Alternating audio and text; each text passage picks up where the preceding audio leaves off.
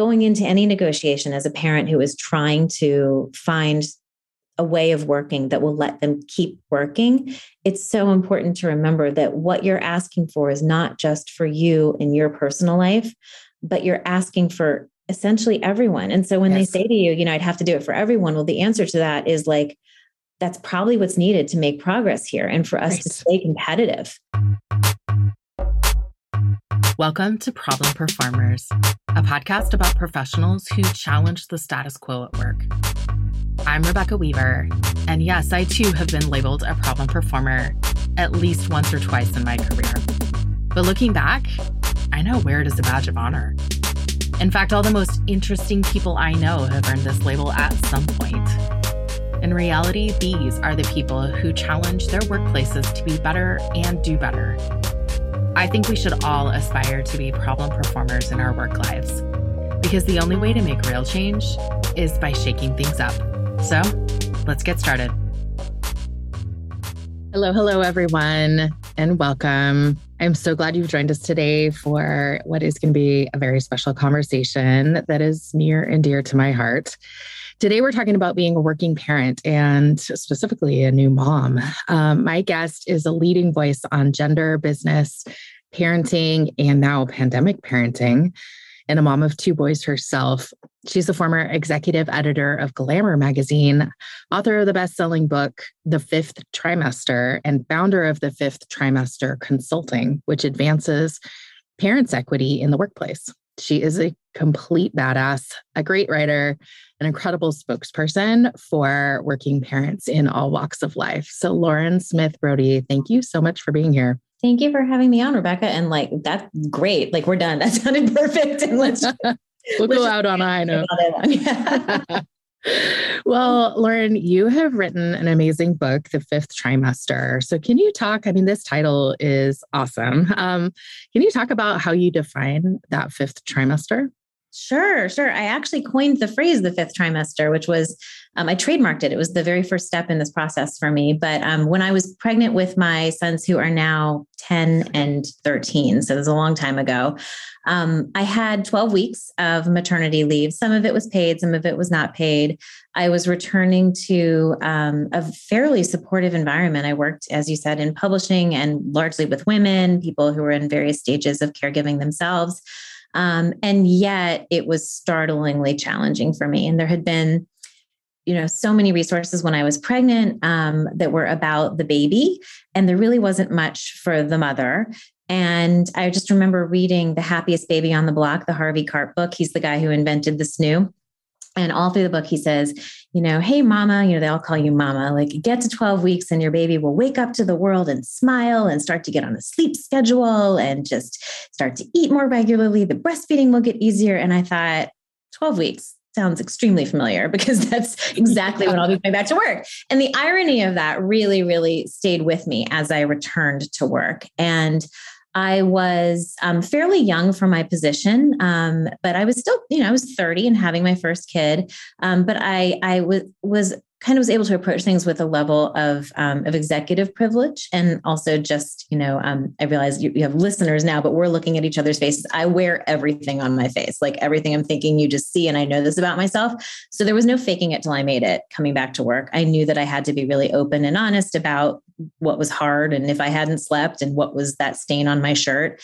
And I did it. And rather counterintuitively, it actually made me a better manager. And I had a number of people say to me, I've never seen anybody be so kind of bold about being a new mom. And I kind of didn't know how it was going to work for me. And now I can see with your doing it, it's hard, but you can do it. And so I see a future that I didn't really know how I was going to do myself. And so that was a real aha moment for me. File it away, few more years of managing, have another baby. And then I start to think I really want to look beyond my own experience and codify this as a fifth trimester, not just the fourth that Harvey Karp had described, but something more that's really a time of great expansion and vulnerability. And ultimately, I found a transition that could help me make sort of personal career progress, but also make some progress for my employer at the same time, in spite of its being remarkably hard. And so that's where it came from. I did the research left my job, did the research for the book, that became sort of the skeleton, all of the interviewing and surveying I did of hundreds of other mothers who defined their motherhood in all kinds of different ways and defined career and ambition in all kinds of different ways, hourly wage working moms and single moms and adoptive moms, moms who had used surrogacy to build their families, really strove to have as many different voices and experiences in there as possible. And I was able to connect the dots between what we had in common, what we had working against us. Because so often with issues of any kind of equity or fairness or sort of cultural norms that don't actually sync with what's medically possible, it's very often on the people who are in the mess to fix it. And we don't all have the energy. But together we could share information and help make things better. So the book is out there doing its job in the world, has been out for I think, almost 5 years now. And I'm so grateful to readers who read it, internalize it, know they can keep going, and then maybe even find extra energy to help other people. And then since then, I have built my main work now is mostly speaking and consulting and helping companies do a better job of retaining mothers and promoting women by supporting parents and caregivers. And over the pandemic, which I'm sure we'll talk about too, that has really, the definitions of all of those things have expanded. And essentially, we're all in our fifth trimesters now, as we really have to negotiate with the highest stakes, which is, of course, our families, to be able to keep our jobs and keep going. And it's been a time of remarkable growth, both for me, my family, and for this business. And I love the work I do. That's awesome. There is so much to unpack in what you are talking about and what you describe as the fifth trimester. I love the idea of just the structure of that. And I think about my own experience. So my kids are now 8 and 5.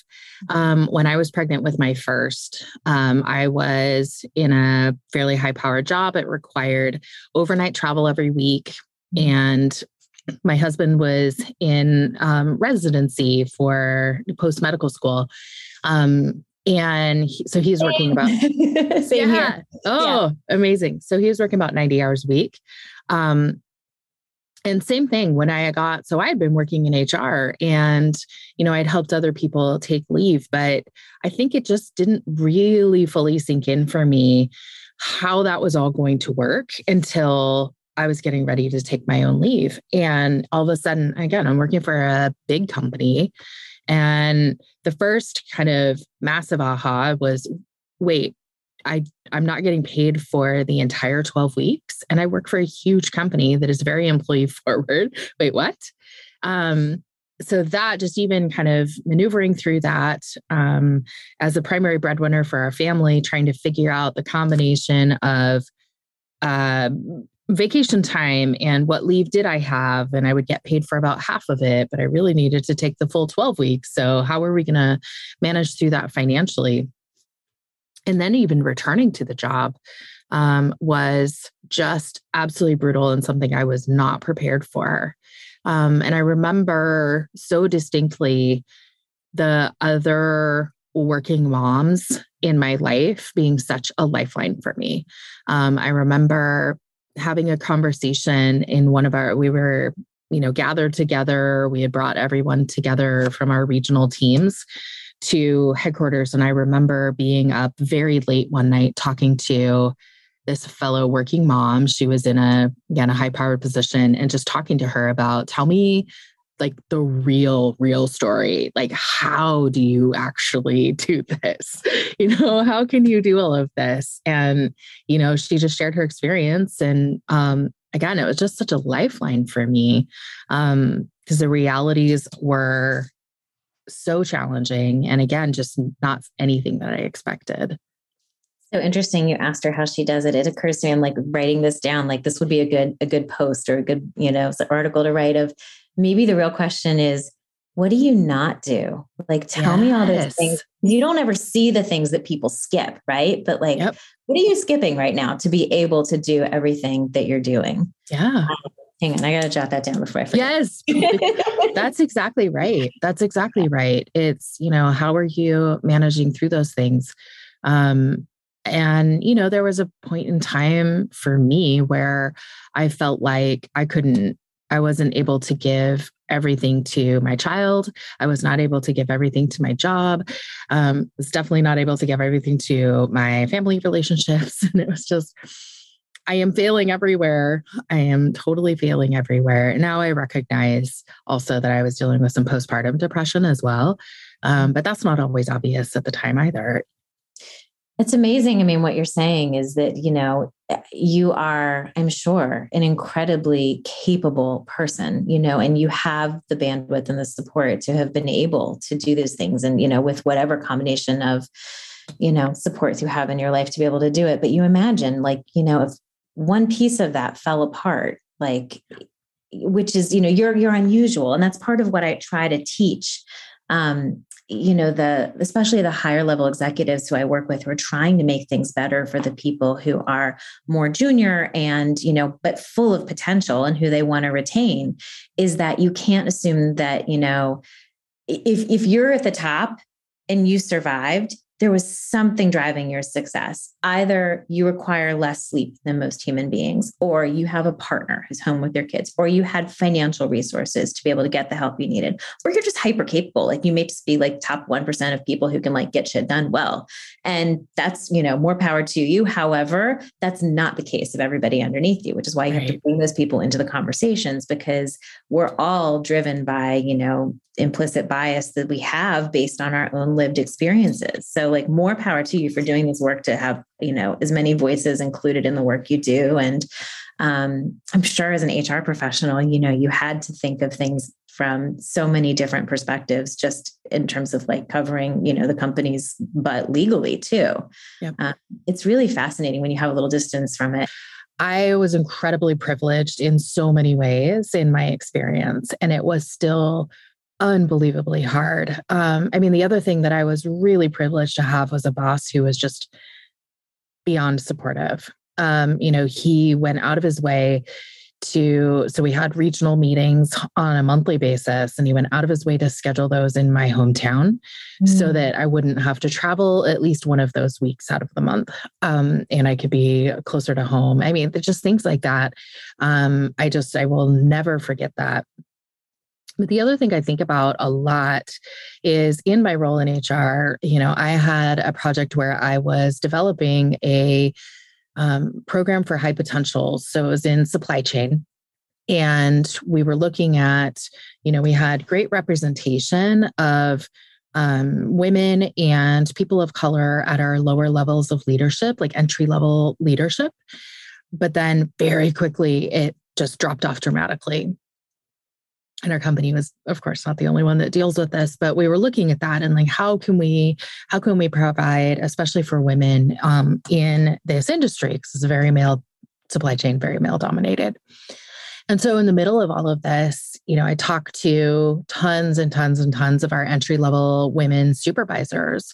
And what I heard over and over again was, I don't see anybody who looks like me doing the job successfully. And especially for me as a mom, either currently a mom or someone who wants to have children at some point, I don't see anyone who is able to be successful in these higher levels of leadership who is also a parent or a mom. And that was really striking for me, that there are no good examples. We don't see someone being able to navigate all of this, someone being able to manage the logistics of it, even at our higher levels of leadership. Those are very high paid jobs. And so, but not being able to see anybody be successful was a huge deterrent. Mm-hmm.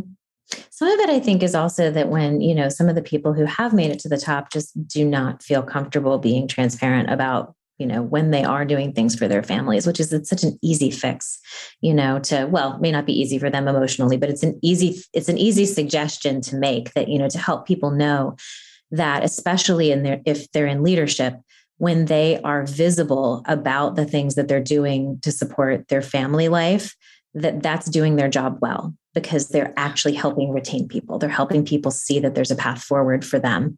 And to think of it as work that you're doing. That's something else I've started teaching in my corporate work, is even anything anyone does that is retention building.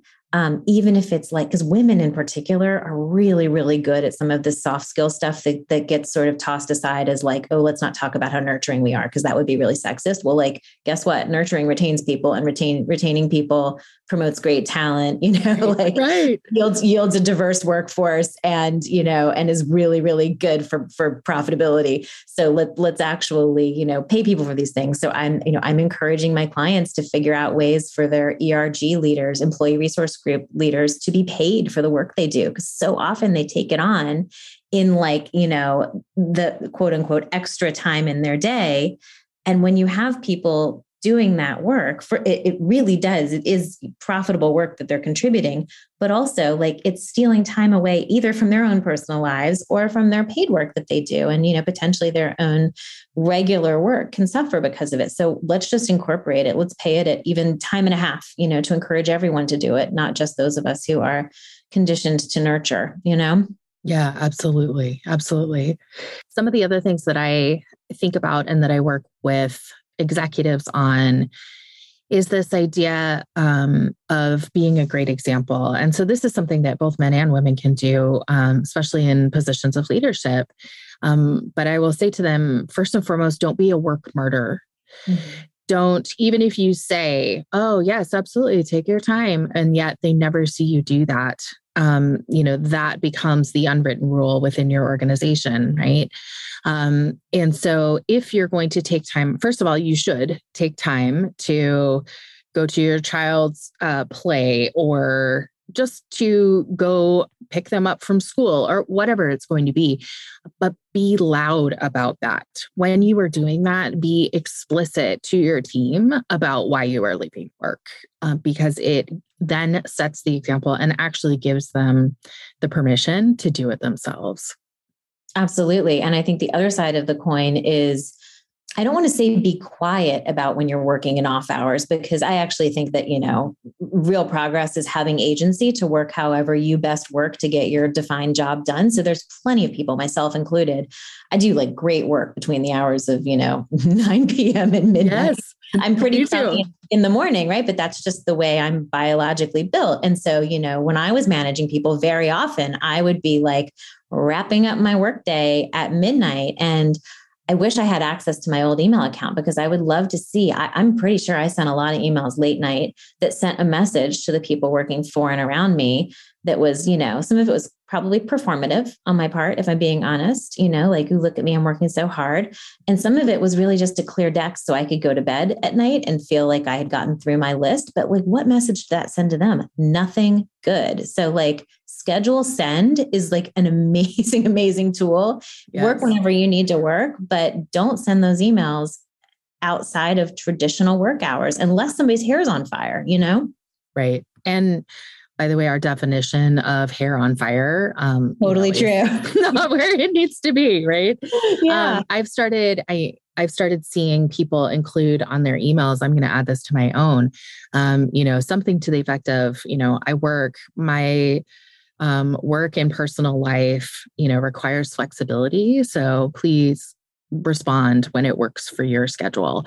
Something to that effect, I think, is so powerful. And it's something that I've coached managers to do for many, many years. Be very explicit. It's a conversation I have at the very beginning of any working relationship that I have with anyone. I say, because it's true, my work life, my personal life requires me to have very odd hours sometimes. So please know that if you happen to receive a message from me in the middle of the night or at an off hour, I am assuming that you will just respond when it works for you. I'm not expecting an immediate response. If anything needs an immediate response, I will call you.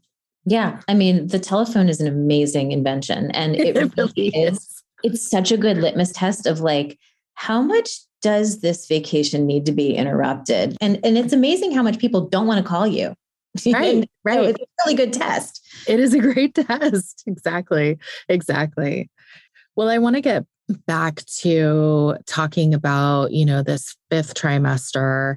I've talked to so many working moms who have gone through So first of all, we'll talk about pandemic parenting in a moment, but especially for those who have had children during the pandemic, what are you hearing from them, and how the fifth trimester is now manifesting itself in this largely remote working scenario? So many elements to it. So first of all, I know of a number of people who are not revealing their pregnancies until much later than they would have. Yep. And then they're finding that because it's not visible, right? Like if you're only seeing somebody, from the shoulders up, although I did have a colleague who told me she knew I was pregnant because the bridge of my nose got wider. So like there are those people too. But so in some cases they're finding that, and I'm sure it adds to the anxiety too of how is this all going to work to delay some of those conversations. So that's one trend. The other thing that I have found to be true with a lot of the coaching clients. Sorry, my dog is shaking. I'll start over. The other thing that I have found true to be with some of my coaching clients is that, they are perhaps nervous to return to work and to, establish themselves as back and to sort of like help people understand the time period they were away and now they're back, without realizing that actually a number of their colleagues who were not on a family leave are experiencing the same thing. If people are being asked to return to work or to some sort of hybrid situation, physically, that actually in many ways their colleagues are facing that same sort of amorphous feeling of like, I've seen you, but I haven't seen you, but who was around? And you can use that to your advantage in a way, you don't feel quite so isolated. That's one thing. And then, business development is a perpetual challenge to fit in. It seems to be particularly true for women and for mothers. And one thing that I have advised a lot of new moms, and it's kind of classic advice, like make friends with the women in your breastfeeding support group. Right. But what's changed over the pandemic is that I think with what's happened to the economy, with what's happened to the job force, making the headlines that it has, we've opened up a lot more conversations that used to be somewhat taboo around salary, around benefits, around how many weeks do you get. And I really encourage all new parents, not just new moms, but parents, to think of other parents with paid work and unpaid work as your colleagues. You may be in completely different fields, or you may live in different cities, but if you have the thing in common of having this small child you're caring for while also doing paid work, it's absolutely fair game to ask about what people are receiving in terms of salary, benefits, coverage. How was your maternity leave potentially prorated if you were paid for part of it? How did it work in that state versus this state? Because what we do very quickly in our own work environments is we create this sort of bubble of what's normal, like what's okay to talk about, what's not, what sort of, what the rights are of employees at this organization. And as soon as you hear that someone at a different organization in the same field, or someone at the same level, but in a different field, that they have access to different things than you, it just pops that bubble of normal. We should all be in a normal here nationally, and I would say even globally,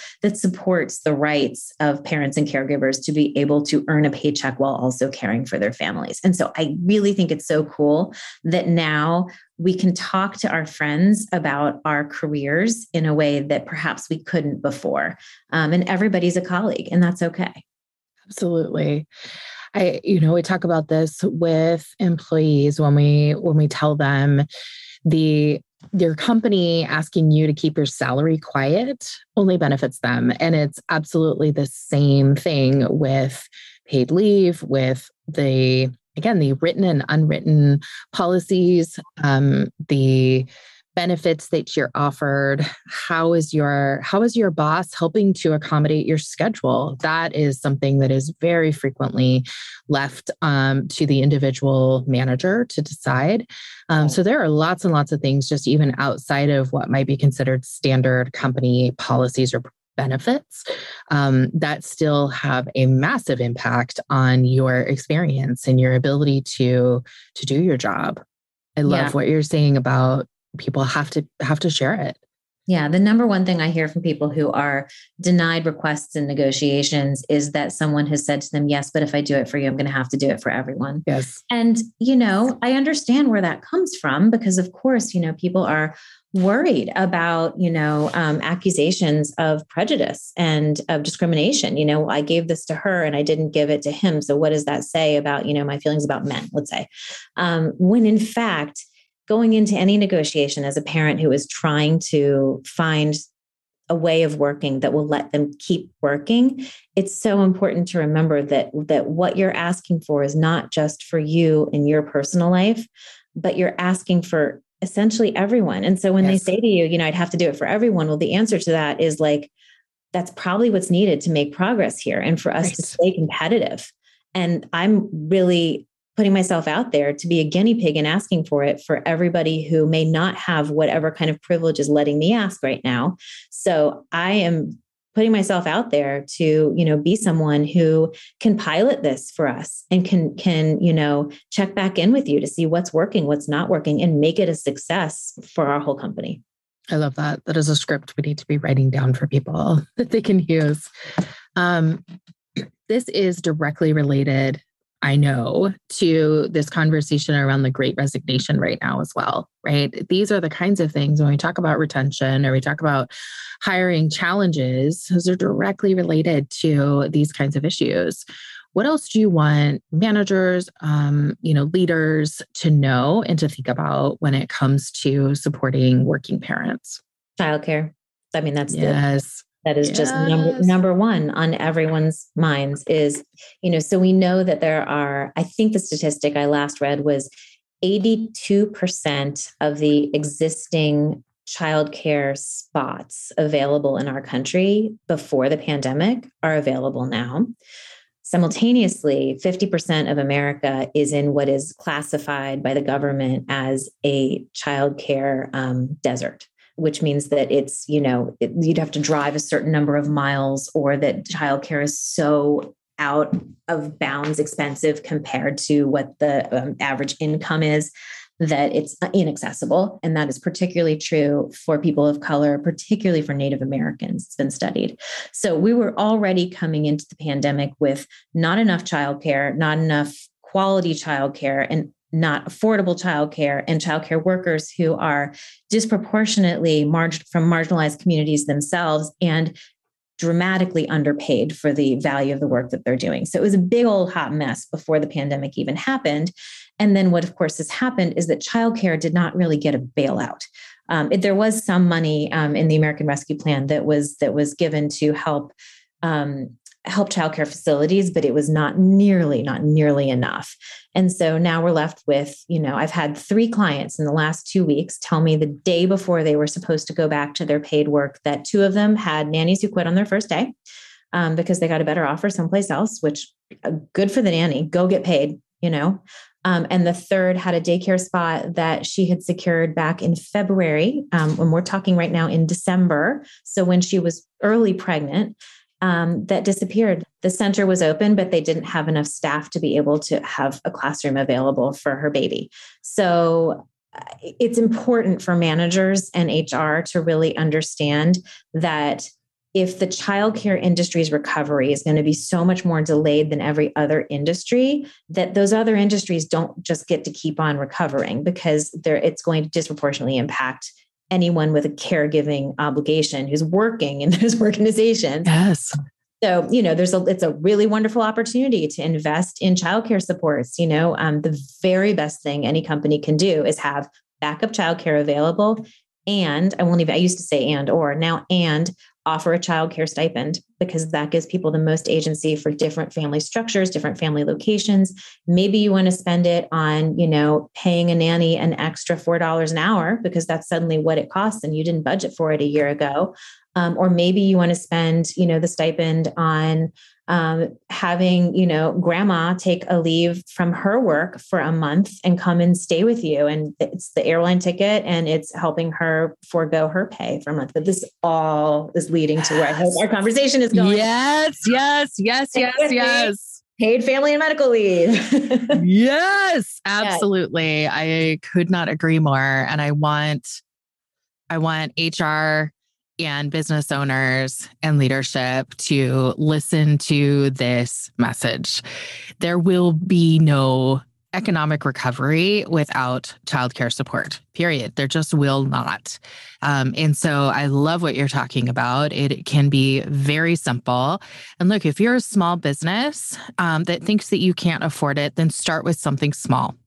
Start with a small stipend, being able to offer those kinds of benefits. The logistics of offering those benefits are very, very easy, I can tell you. And again, offer as much as you possibly can. I'll give you a really concrete example. So $100 a week would help someone in where I live in New York City be able to have their caregiver take an Uber to work instead of traveling on public transportation. If, for instance, they've got a newborn they're taking care of and they don't want someone exposed. That's where that $100 would go. Yes. That parent is going to feel way more than $100 worth better about staying in that job. Absolutely. Absolutely. I love that. Thank you. So this is a conversation. Let's talk about paid leave. And where are we now? And what can people do, individuals do to advocate for the paid leave, which is so critical? So I'm really fortunate to have access to people who have been doing this policy work for decades now, who are experts. So I have formed with a number of co-founders who are all amazing women. They invited me to join it. I was not like the person who had this idea.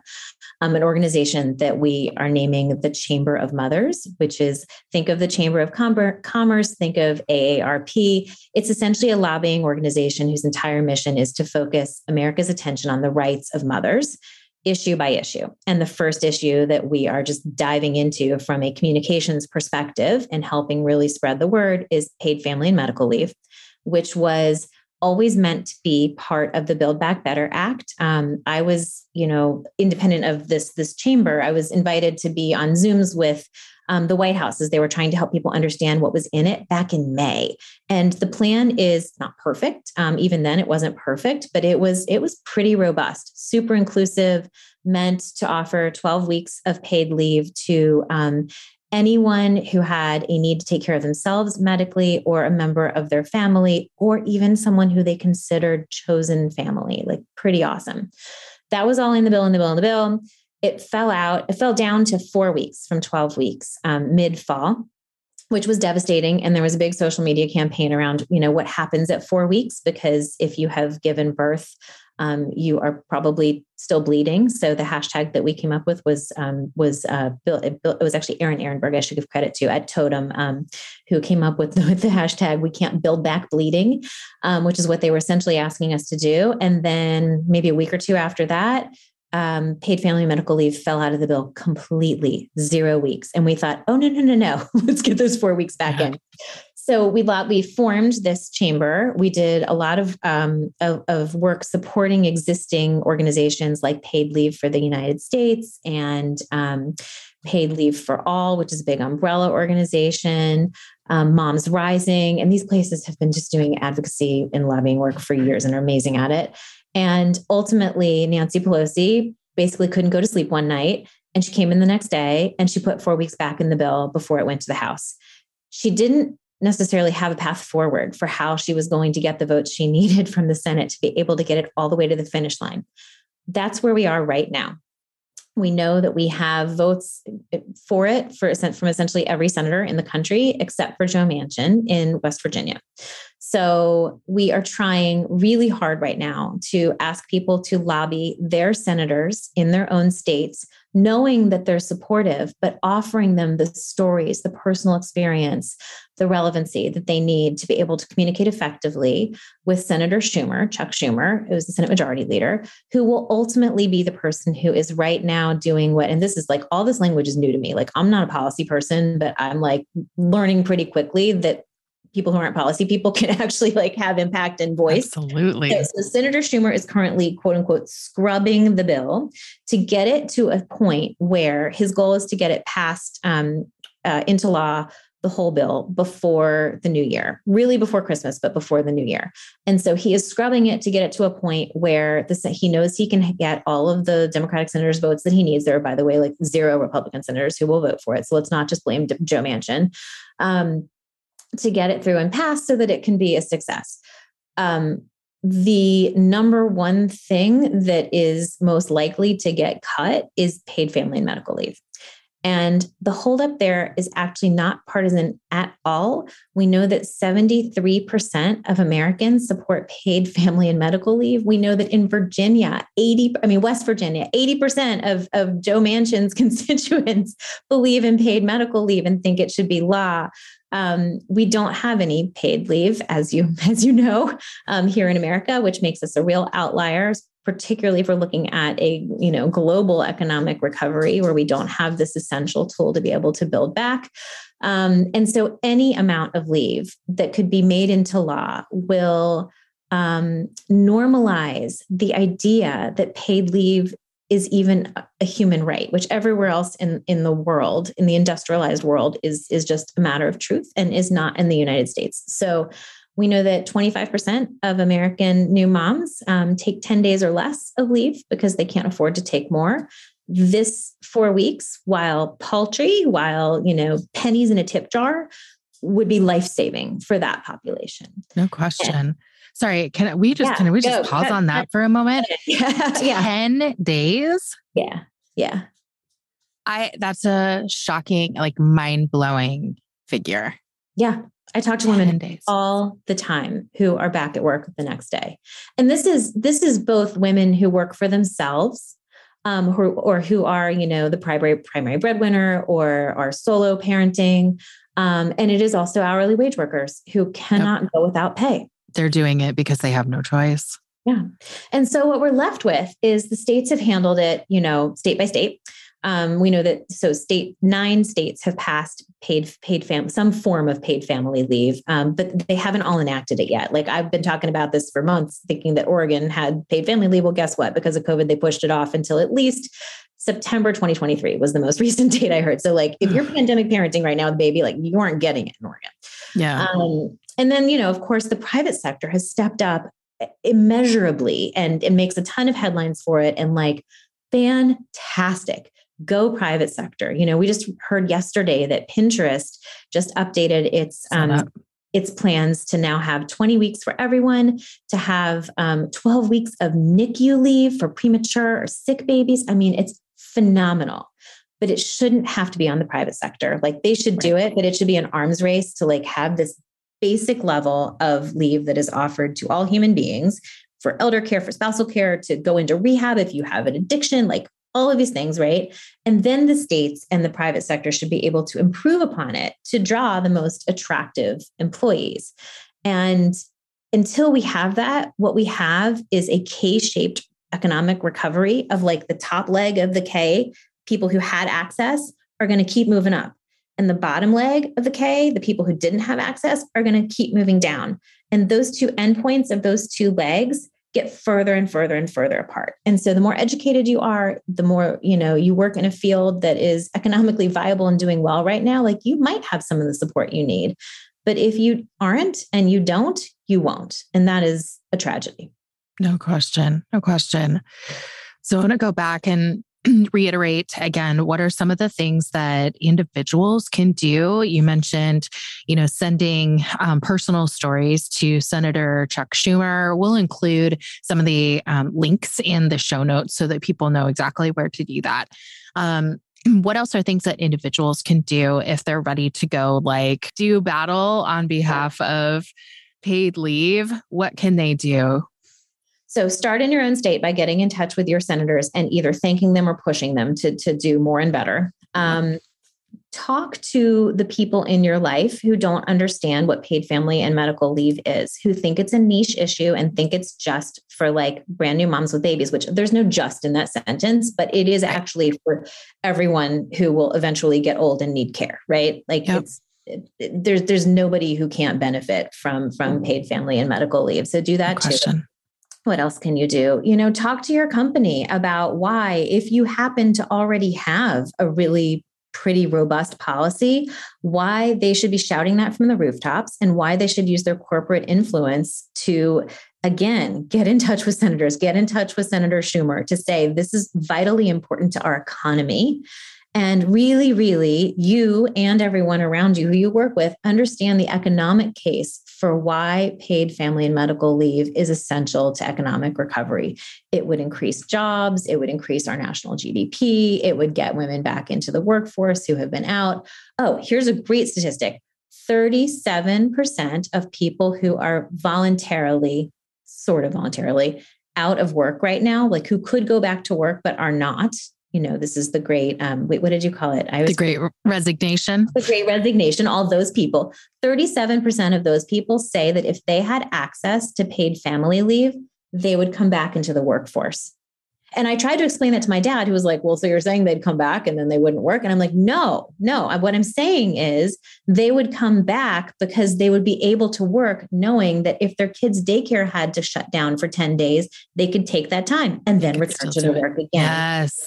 Yes. So, nearly 40% of people out of work. Yeah. This is why, honestly, I really don't want to hear managers complaining about not being able to hire because there are so many of these things that are so fundamental. I'm tired of seeing the signs, on establishments saying, oh, our lobby is closed because we can't find enough people to work or what have you. Like there's just no excuse anymore. These are the fundamental things that will make a massive difference.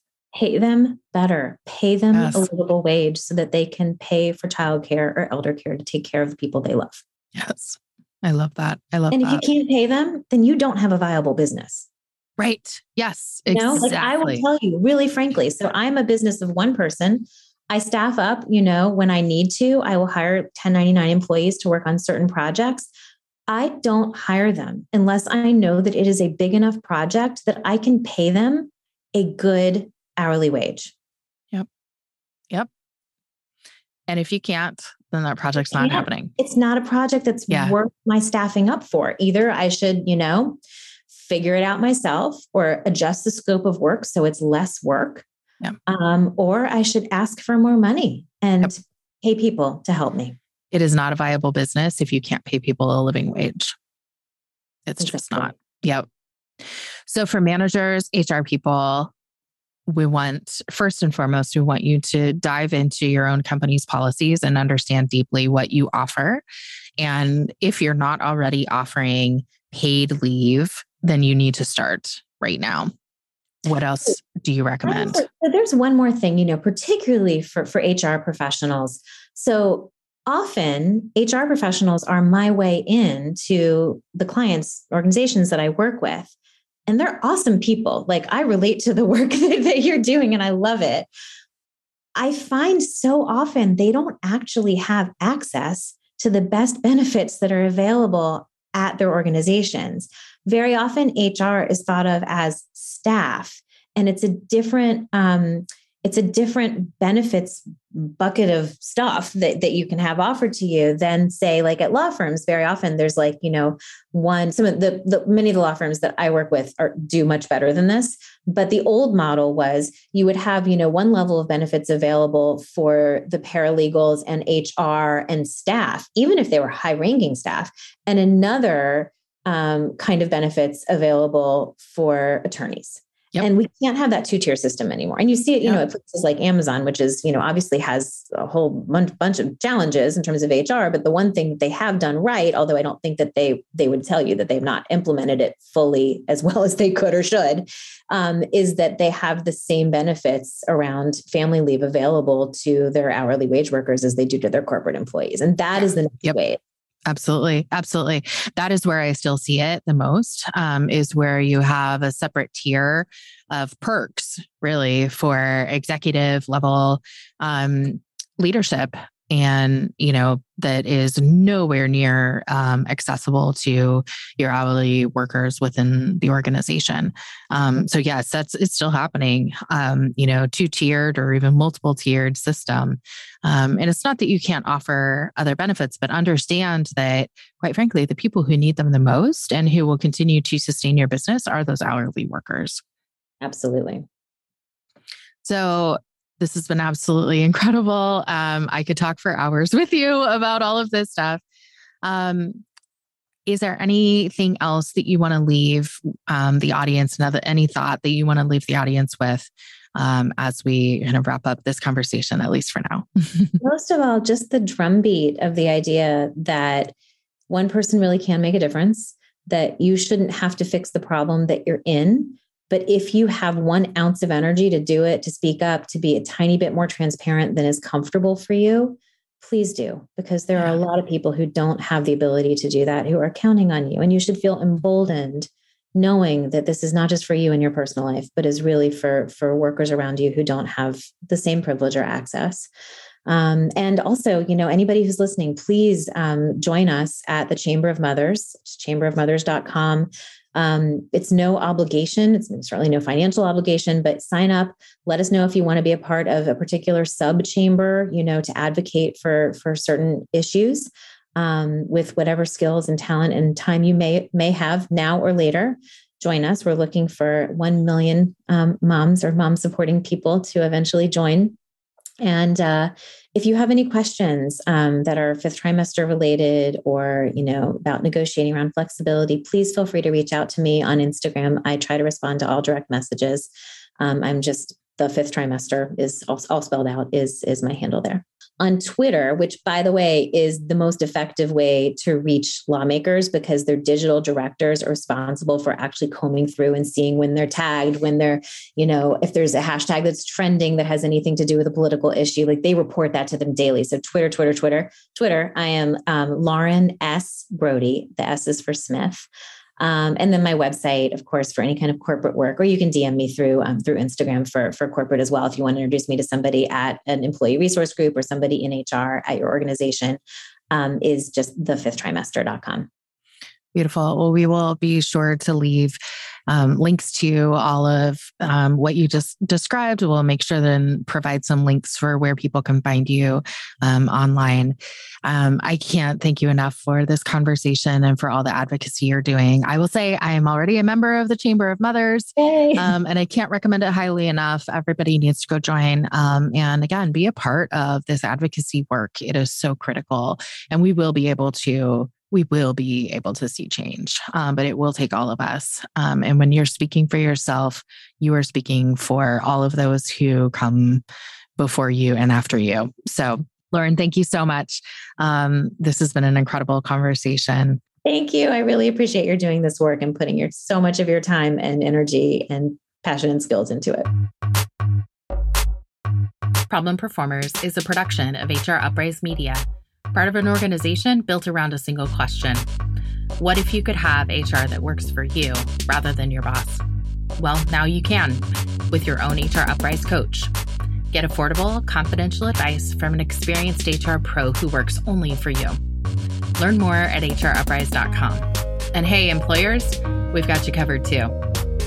HR Uprise provides independent investigations, harassment prevention training, private employee coaching, and much more. Email us at hello@hruprise.com or visit our page at hruprise.com. Thank you for listening. We'll see you next time.